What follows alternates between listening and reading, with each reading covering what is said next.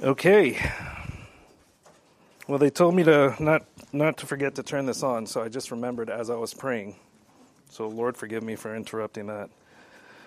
All right, October 12th is soon approaching. Does anybody here have a birthday October 12th? No? Okay, does anybody here have a birthday in October? Man, no October birthdays. Okay, September? That just passed? All right, very cool. So, the reason why I'm bringing up October 12th is that it marks an interesting anniversary. It's an interesting anniversary because something happened on that day that spread like a wildfire in a lot of churches across America. And the date was October 12th, 2004. There was a book that was published, and it became almost like an overnight sensation. The book was authored by a preacher, and this book helped make him a near household name. I'm not going to say household name, but a near household name. And let me tell you a little bit about this book. It debuted on the New York Times list of bestsellers, and it was on there for 2 years. Matter of fact, in just 3 months, the book achieved staggering accomplishments. It gained 500,000 in sales, it won the Gold Book Award, and a year later, achieved 1 million in sales. That's pretty impressive, huh? Well, in 2014, it had a 10-year anniversary, and it sold past, guess how many copies? 8 million. 8 million copies. Imagine writing a book 10 years later. You sell 8 million copies of that book. Okay, that's a lot of money in your pocket. And especially for this guy. But it wasn't just the book that did well. The author became an instant celebrity in a lot of churches. And he became well known in even secular media. How well did this guy do? Well, for starters, he made Barbara Walters' list of the 10 most fascinating people of 2006. Not to mention countless other media appearances he had spread out across media in the years that followed. And so right now I'm going to read you a little excerpt from that best-selling book that sprung him into fame.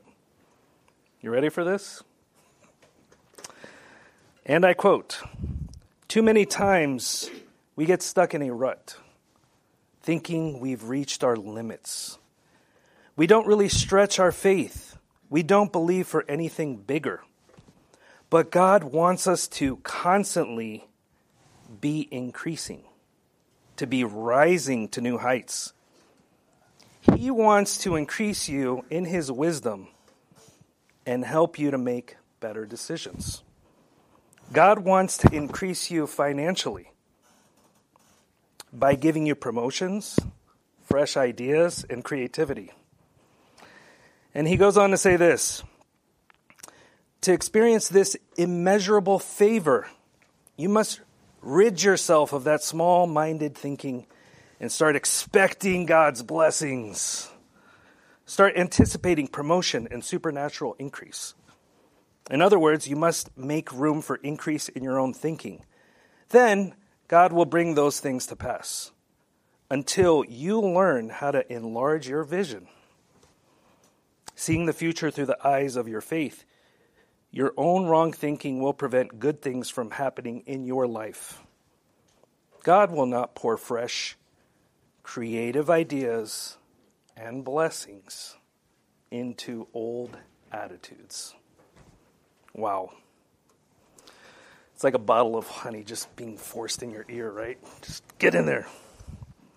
Now here's the $1 million question. Can any of you guess who this person is and what is the title of his book? Joel Osteen. Raise your hand if you're going to say Joel Osteen. Oh man, you guys are well versed with that. That is right. Your best life now. No, I'm not a salesperson for this guy. All right, but we're going to talk about him for a little bit. It has to do with our message. So how is Mr. Osteen doing these days? Well, according to the world standards, he is thriving. He continues to write similar books. And I got to be honest with you all. I couldn't help shaking my head this past week when I came across an ad for one of his new books. And it's kind of funny how I discovered it. So we were sitting in seminary, and I was looking up a verse on a website, a Bible verse, and all of a sudden an ad pops up. And no joke, this was the ad for one of his most recent books. And you know what the title of that book was? Right here. Bless yourself. Bless yourself. With the tagline of, are you blessing yourself? Well, are you? Are you blessing yourself? So I want to pose a different question than what Mr. Osteen is asking you here. The question is this, and this is something we need to think about. Why is it that so many people are drawn to these kind of books? Multitudes, millions of people. And I believe the answer lies in what they're desperately searching for. They're searching for happiness. And not just any happiness. It's a happiness that comes from God's blessings. They claim to want God's blessings, but for them, it has to be centered on all that makes me feel better, makes me do better, makes me receive better. And so, is it any wonder then why so many of these people are spiritually lost? So many people pack these kind of churches, and it's really sad. And few of these people who are desperately searching for this kind of happiness ever find real happiness, true happiness, abiding, lasting happiness. Unfortunately, people like Joel Osteen have made a living out of diminishing God's truest blessing, Scripture itself. They use it as a springboard, for cheap sales gimmicks that base everything on self-indulgence, and it's a system where God serves man, not the other way around. But today we're going to cut through all that stuff. We're going to study how God himself defines happiness and the person who God of all universe, Almighty God, who he says is blessed. Please open your Bibles to the first chapter of Psalms, Psalm chapter 1. We'll get started there in God's Word. Psalms chapter 1.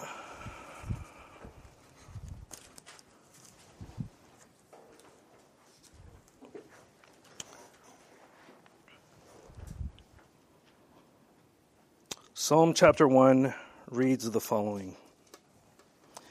How blessed is the man who does not walk in the counsel of the wicked, nor stand in the path of sinners, nor sit in the seat of scoffers.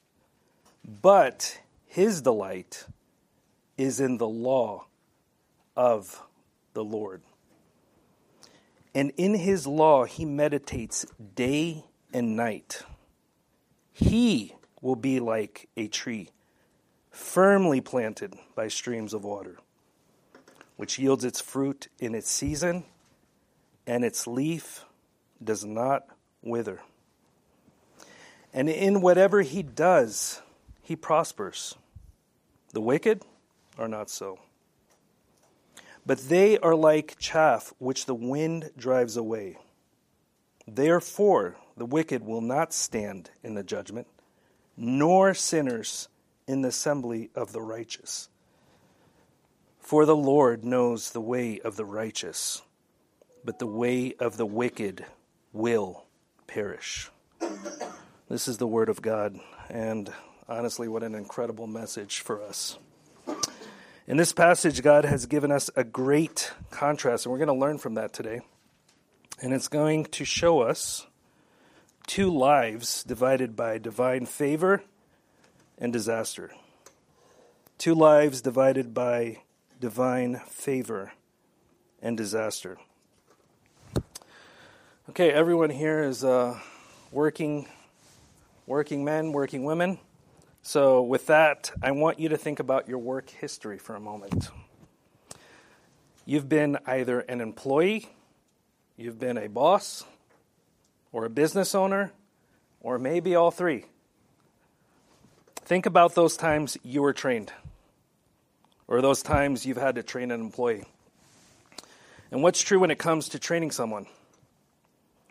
Do you start out by teaching them the bad examples? No. You want to teach them what? You want to teach them the standard first. How it's done. That's what you want to teach them first off. In this passage, God is going to teach us the exact same way. He's going to show us the standard of someone who's divinely blessed. And then he's going to show us the bad example, the person who's depraved. And this is ultimately a person who's not blessed by God. He doesn't have these blessings that are directly from God's care. All in all, when it comes to speaking about God's blessing, there is no greater authority than Scripture. We know this. God is the one who defines who's blessed and who's not. He gives the terms, and it has nothing to do with what we could ever possibly speak into that blessing. And so consider for a moment the blessings that God has given you all individually. Okay, show of hands, how many people have kids or grandkids? Okay, that's pretty much everybody. That is a blessing. Those are blessings from God. Scripture says children are a blessing and a gift from the Lord, Psalm 127:3. And we should praise and give thanks for these incredible children, right? Yes, that's a part of God's blessing. What about the food that we eat every day? What about the jobs that we have? What about the places that we live? These things are a big part of happiness. Why? Because they come from God. And He provides for us through these things. Okay, through our kids. What greater joy could be than our kids? Outside of Scripture, of course. But here's the thing. There's a blessing that goes beyond all these, and it goes way further than all these. And it's an all-encompassing blessing that we could say is a supreme standard. And it's a supreme standard of holiness. Happiness. And there's one book in the world that defines the happiness that God gives. Because He's the one who said it. And He's the one who wants us to learn from it. But in order to understand this, we have to see the contrast between who He says is blessed and who He says is not blessed. And so the first thing that we'll look at is this. The divine favor of a blessed man. That's where we'll start off. The divine favor of a blessed man. From the very first verse, God makes it clear who is blessed. This is huge. It's huge to understand this. Why? Because God is giving us the definition of what true happiness is, of someone who is truly blessed. Verse 1, blessed is the man. This is an example of a person God says is blessed. And it's His way, essentially, of telling us who He pours out divine favor onto. Whose life, who is the person who is so blessed that's able to who's able to receive God's blessing like this? So the Hebrew word for blessed, there's three possible contexts where it can be used. How it can be used. In this verse, however, the context is this. It's someone who's directly under God's blessings. If you think about it like this, it's a kind of blessing that produces the highest happiness that anyone could ever possibly have in their life. Anyone could ever possibly hope for. And it's something that cannot be found here on earth. And definitely not in your best life now. Why? Because it doesn't originate from self. It doesn't originate with self. God gives the standard of happiness. And God also gives the standard for happiness. This is the standard. It's the only standard from which a person can ever obtain divine favor from.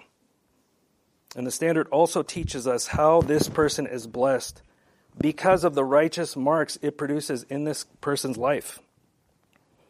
And so we're going to look at this. The first one is this. What kind of marks are these? The first one is this.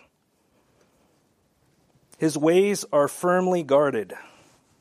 His ways are firmly guarded. What is it? that a blessed person is firmly guarded from? What is it that a blessed person is firmly guarded from? Are they guarded from financial loss? Are they guarded from any health concerns? No. Because he's not invulnerable against earthly hardships, but against threats to his soul, to the inner man. And the first lesson we learn is this.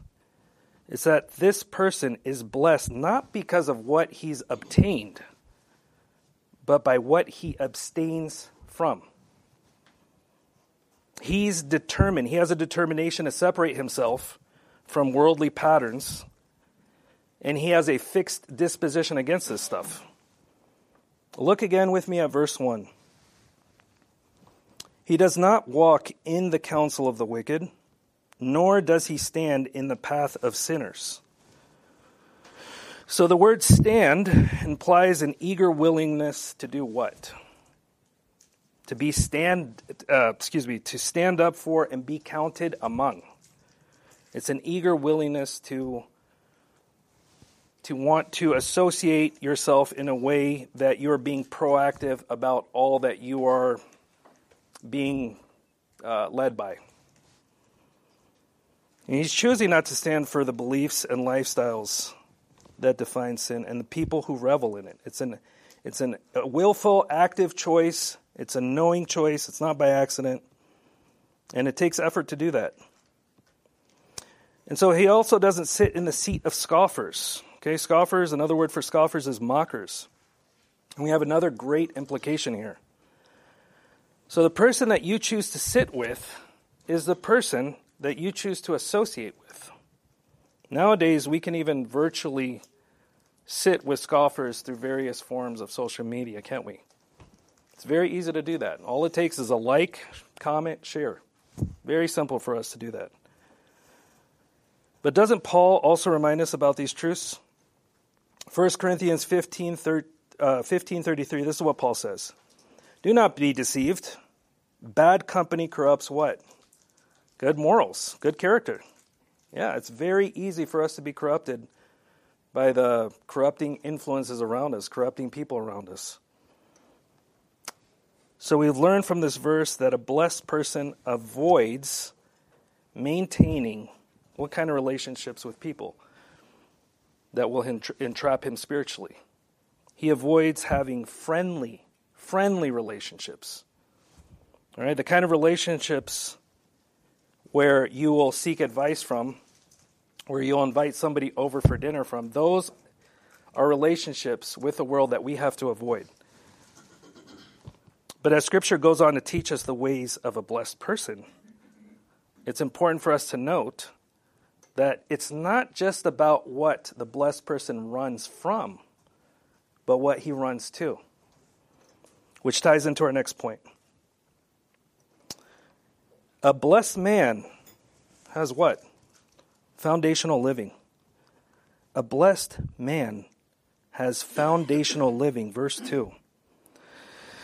You can tell a lot about a person by what he or she delights in, right? That is very true.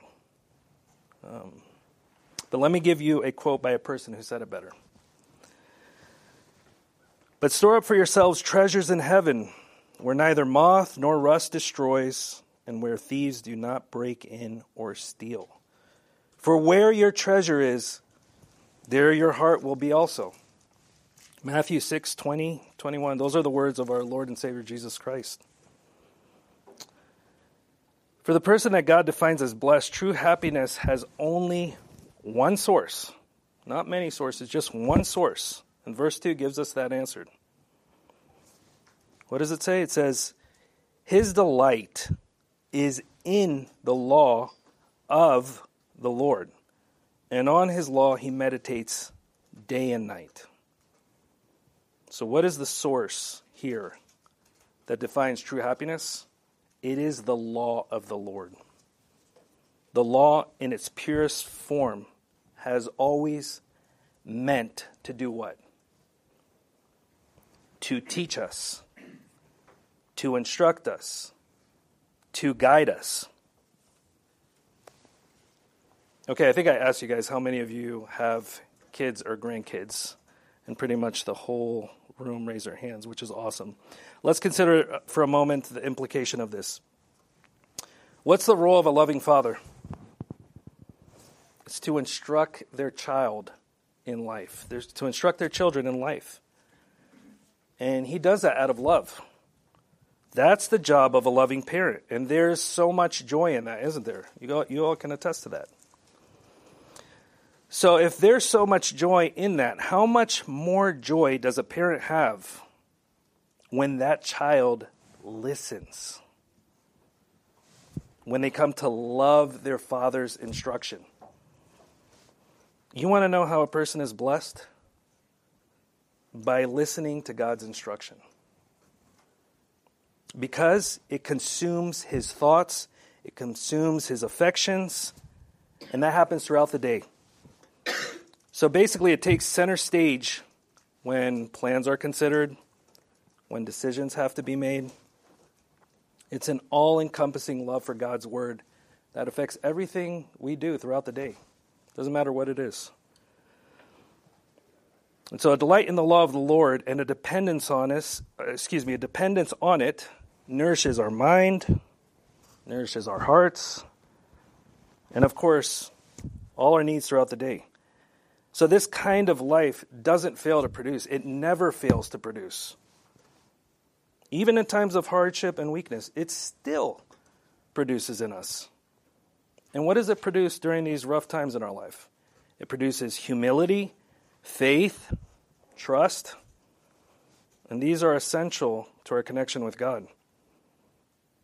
And so, if you think about it this way, this is what true prosperity is according to God's word. A kind of prosperity that also produces something else. So it demonstrates a life that has fulfilled objectives. Fulfilled objectives, verse 3. What exactly are these fulfilled objectives? Simple. Anything in line with God's interests, with his word. Anything that gives God glory. A prosperous life according to God, he says it, is like a healthy tree that produces what? Fruit. Spiritual fruit. And here's the thing though. Does this tree grow on its own? No, it doesn't. This tree has not grown and produced this fruit on its own. It was planted. Specifically, it was transplanted. How many of you have ever planted a tree? Yes? Okay, it takes a little bit of work, doesn't it? Especially if you're moving one tree from another place. So that takes work, and guess what? It's a process. And so that's the meaning of the Hebrew word. The original word for planted is really transplanted. And there is absolutely something incredible in this. It's astonishingly incredible. And I'm going to tell you why. If you can, I'd like you to turn with me to Psalm 92, 13 to 14. Psalm 92, 13 to 14. And as you are turning there, I will try to shudder all the memories where I've tried to do anything with a tree where I've always ended up hurt. Falling off a tree, running into a tree. Anyway. Okay, Psalm 92, 13 to 14. Here's what it says. They are planted in the house of the Lord. They flourish in the courts of our God. They still bear fruit in old age. They are ever full of sap and green. That is incredible. Incredible passage. One of my favorite biblical scholars gives us an incredible insight about this. I couldn't have said it better, and so that's why I'm about to quote it. He says the following, and I quote, Psalm 92, 13 to 14 illustrates the meaning here. not the tree's natural position where it once was, but in a new place, chosen for fruitfulness. In Psalm 92, the position we have by grace. That is awesome. That gives me chills. We're like that tree that God took from one bad spot and did all the work, planted in a new spot so that we could produce fruit, so that he would delight in the work that he's given us to do. That is awesome. So thinking along those lines, God's grace, speaking of God's grace, is the root of happiness. It really is. God's grace is the means of our purpose. God's grace is the cause of our prosperity when it comes down to it. So do you see what's happening here? Godliness is happening where? It's happening on the inside. It's happening on the inside of a person. That's where the happiness is taking root. Joy is taking root there. And all that stems from God and his word. Let me ask you a question. Does this mean a person who is under God's blessing will never fail? What do you guys think? Yes or no? No, of course not. But it does mean that there's a consistency in their life. They have victory in life throughout. Prosperity in life as a whole. That's an excellent thing for us to consider. Because God has established that. He's establishing our lives. He's establishing a life that is marked by victory by the ultimate victor, Jesus Christ himself. Bless you. So a person of faith is prosperous. Why? Because God's word, it nourishes them. It produces spiritual fruit. We talked about that. But here's the other thing about trees. Trees bear fruit when? Every day? No. They bear fruit in certain seasons. And for us, the spiritual fruit that God allows us to bear, we are able to produce that fruit in his appointed seasons, his appointed time.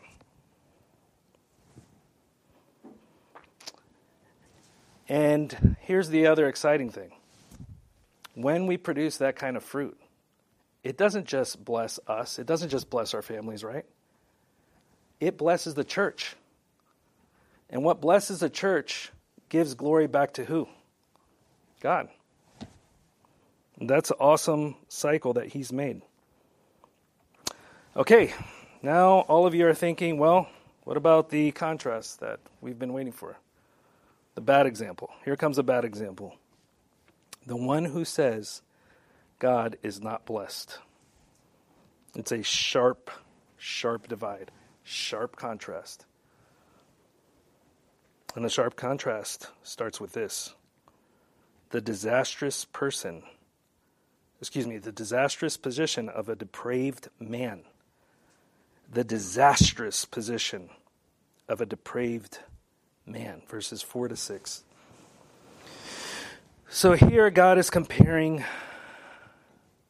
wicked men to a certain term that's used in agriculture. But just to be sure, throughout Scripture, God has compared wicked men to many things, hasn't he? Yeah. But here he's comparing them to chaff. Okay?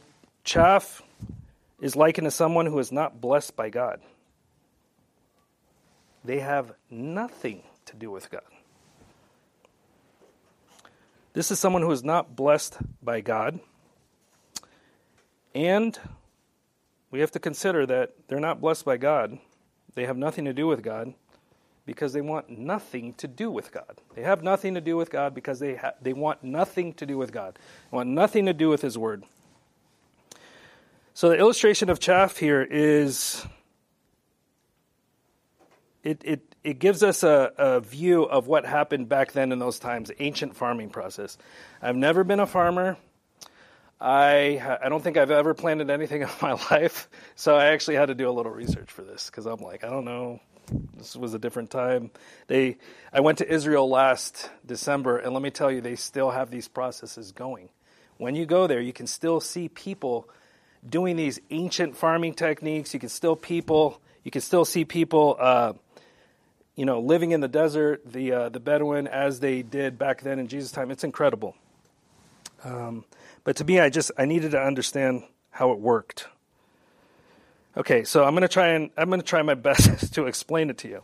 So farmers, some of you may know this, how it works, but farmers would take wheat grain, right? They cut all the wheat grain out, and then they put it in a pile, and then they beat it with sticks over and over again. Okay, so after beating it over and over again, it would separate the grain from the husks. All right, the husk is basically like the chaff, so it all get loose because it had to be separated. Then they would do one of two things. They'd put it in a big basket. I don't know what the basket was made out of, or they'd take a winnowing fork. A winnowing fork, I think, is a 3-pronged or some kind of fork. I don't know. But that's the one thing I forgot to research, a winnowing fork. Sorry. So if you guys know what a winnowing fork is, props to you. But anyway, they take all this stuff that they beat, and when the winds would start blowing, let me tell you, in Israel, the winds blow like crazy. That's why we hear a lot about storms happening in that area in the New Testament. They throw it all up in the air. What do you think would happen to the good seed? It's weighty. It would fall straight down. So the good seed would fall straight down, and all that husk, that chaff, would just be blown away. The stuff that wasn't needed. And this was basically a selection process that the farmer used. And he did this so he could separate what was valuable from what was worthless. And this illustration is key because it offers us a glimpse into the downward spiral of a spiritually worthless person. Someone, the farmer, like God, the great separator of lives, wanted to have nothing to do with. And a spiritually worthless person who had nothing to do with God would be separated forever.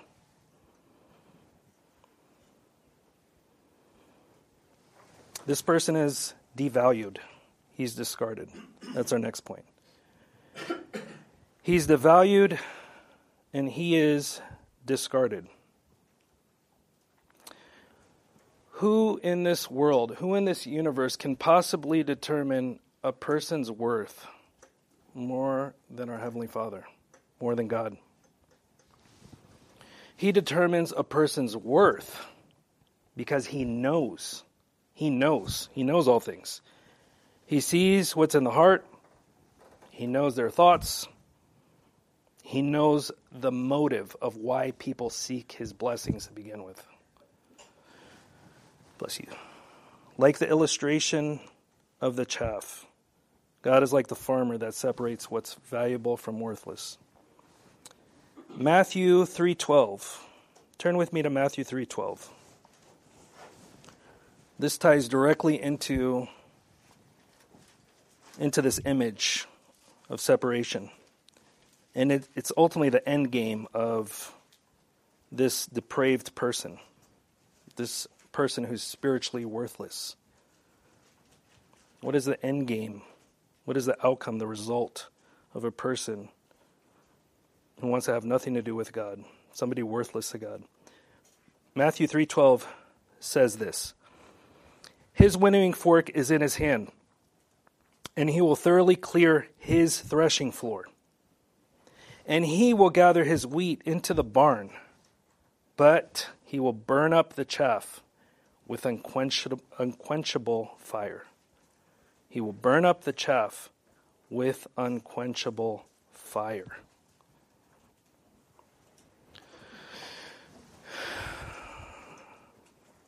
What defines a wicked person? Their worthlessness to God. They are worthless to God because they are like chaff. There's nothing good for chaff except for it to be burned. What kind of person is this? people that we work with, possibly people that we see in the store, people who reject the gospel continually. This person is driven about by every sort of false doctrine. And in that sense, they are like chaff because they're being driven about by the wind. Any kind of false doctrine they latch onto. Truth shifts constantly for these people. What desire then has the Lord of heaven and earth? Think about this, the one true God who is almighty. He's all-knowing. He's all-present. The one who has the most worth in the entire universe. What could he possibly have to do with a worthless person? Nothing. But there's another spiritual implication here of this depraved person that we got to look at.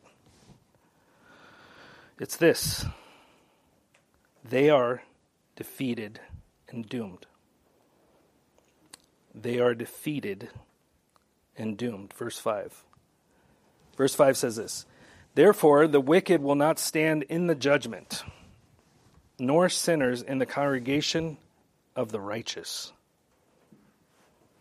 A wicked person and a sinful person, what do they have in common besides sin?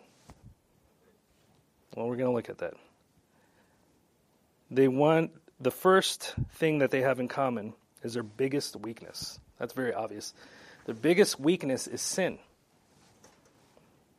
Number 2, both of these people, the wicked and the sinful, are devoid of what? They're devoid of moral responsibility. And just like Satan, this is the final point, just like Satan, they are defeated. Those are the 3 ways a wicked person is sinful. A wicked person and a sinful person are one and the same. Sin, no moral sensibility, they're defeated. So you look around this world, right?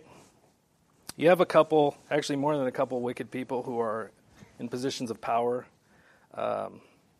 best-selling authors, sold Grammy Award winners, Oscar winners, you name it, right? They have fame, they have wealth, they have power, all these things that the world is clamoring after. But what have they really won? What have they really won? Nothing. They haven't won anything except God's judgment. And the reason that they are defeated is because they could never beat the problem of their sin. They couldn't do it on their own. It's impossible. They're doomed because they won't be able to stand in the judgment on their own. And for them to not stand in the judgment, what does that mean? It means this. They will have no case. They will have no positional advantage. They will have no sway in God's holy presence in the great judgment. They won't even be able to open their mouths, really. The biggest loss in their life, the biggest thing that they lost, is that they never received true and lasting happiness, which is what? God's salvation. The biggest joy, the biggest happiness that a person could ever receive is the salvation that comes from Christ. All that the Old Testament pointed to, all that Christ did in the New Testament, and all that will take place eventually one day. They chose not to stand with Christ, right, in life, and so they will not stand, so Christ will not stand for them in the judgment. Their rejection of Christ proved to be God's rejection of them. And their example then becomes eternal. A person who rejects Christ is eternally defeated and doomed, is what it comes down to. A person who rejects Christ is eternally defeated and doomed. So you might be wondering, what's the final outcome? What's the final outcome for a person like this? Disassociation and death. disassociation, and death. Verse 6. The final verse says this, "For the Lord knows the way of the righteous, but the way of the wicked will perish." It's not if it's going to perish, it's that it will perish. It's going to die. A person that discards Christ inevitably will obtain their final wages in the great judgment, which is dissociation and death. The Lord knows this. And we understand this because he revealed that to us in this verse. So why does it emphasize that he knows the way of the righteous? Why does it say that? Obviously, God knows all the evil that men do under the sun, right? He knows all things. So why does it say that? It says that because here, God is showing us that unlike the wicked, he has a preferential relationship with the righteous. He prefers one over the other, and that is a huge contrast. It's even incomparable to how he deals with the wicked. He does this in a few ways. He makes it his point to be intimately aware of the lives of the righteous. Okay, he knows our comings and goings. He knows our thoughts. He cares about us. He also maintains a caring relationship with them. As we mentioned earlier, he provides for us. He provides us the joy we have in our lives, kids. He provides us with jobs, instruction. And he's involved in their lives like a loving father is. Right? He disciplines. That's a blessing because it causes us to grow. He comforts. He comforts us during the sad moments in our lives. He strengthens us, even in physical weaknesses. The logic here is simple. It's that God gives preference to the way of the righteous because he created it. He sanctifies the righteous and gives them the path to walk. Nobody lays this out in Scripture more clearly than Christ in his own words. This is what Christ says. I am the way and the truth and the life. No one comes to the Father except through me. Apart from Christ, it's impossible. It is impossible to live righteously. And it's impossible for the sinner to do this because they are disassociated with Christ. And that disassociation leads to only one thing. It can only ever lead to a dead end, death. And they can never stray from this path. They can't. They cannot do it. It's impossible. It's impossible for them to stray from the path of death. Why? Because they don't have a Savior. They don't have a Savior to remove them, to take them off that path. They cannot do it on their own effort. No one else can pull them out of that. Because only Christ can rescue us from a path of destruction. Many of us can testify to that. I can testify to that. I stand before you and I testify that to you because I lived a destructive path for many years of my life. And so, glory to God for that, for taking us off the path of destruction. And our lives have never been more blessed, right? God has been the teacher today, no doubt. He's the one who has instructed us. And his word has taught us incredible things. So how do we take a message like this and add it to these awesome blessings that God's given us, to the blessings he's given you in your lives? Well, the question is, how do we apply a message like this in the days ahead? So I would encourage you that you would be reminded, first and foremost, that you would be reminded of 3 simple ways that true happiness comes from God. I want you to be reminded that there's 3 simple ways that true happiness comes from God. If you have chosen to put your trust in Christ, if you believe his word, God considers you the happiest person in all the earth. And it's not because you had anything to do with it. It's not because you were part of Joel Osteen's book, You Had Your Best Life Now.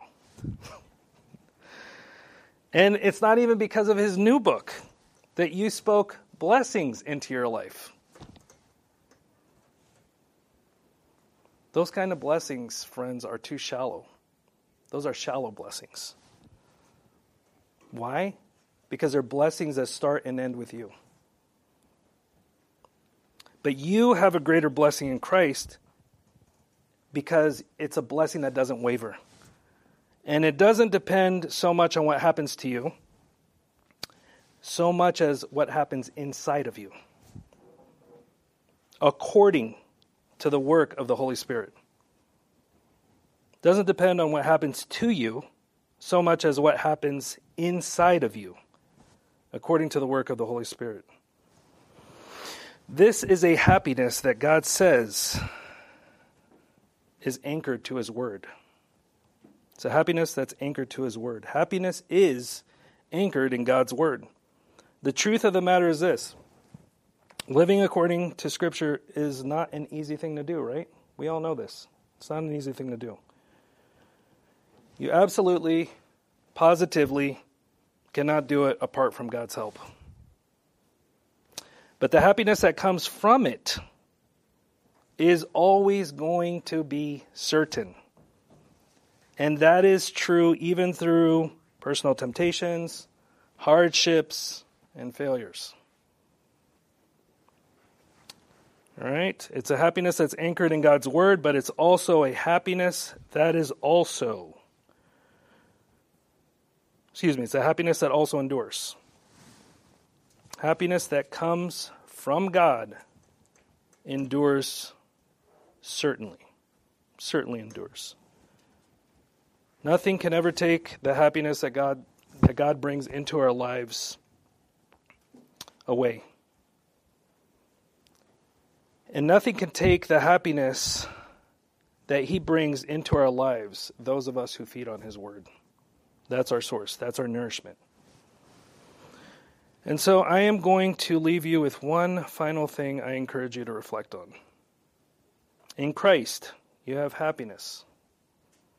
You have a happiness that will never die. Your happiness won't die. Going back to the Joel Osteen illustration I talked about earlier.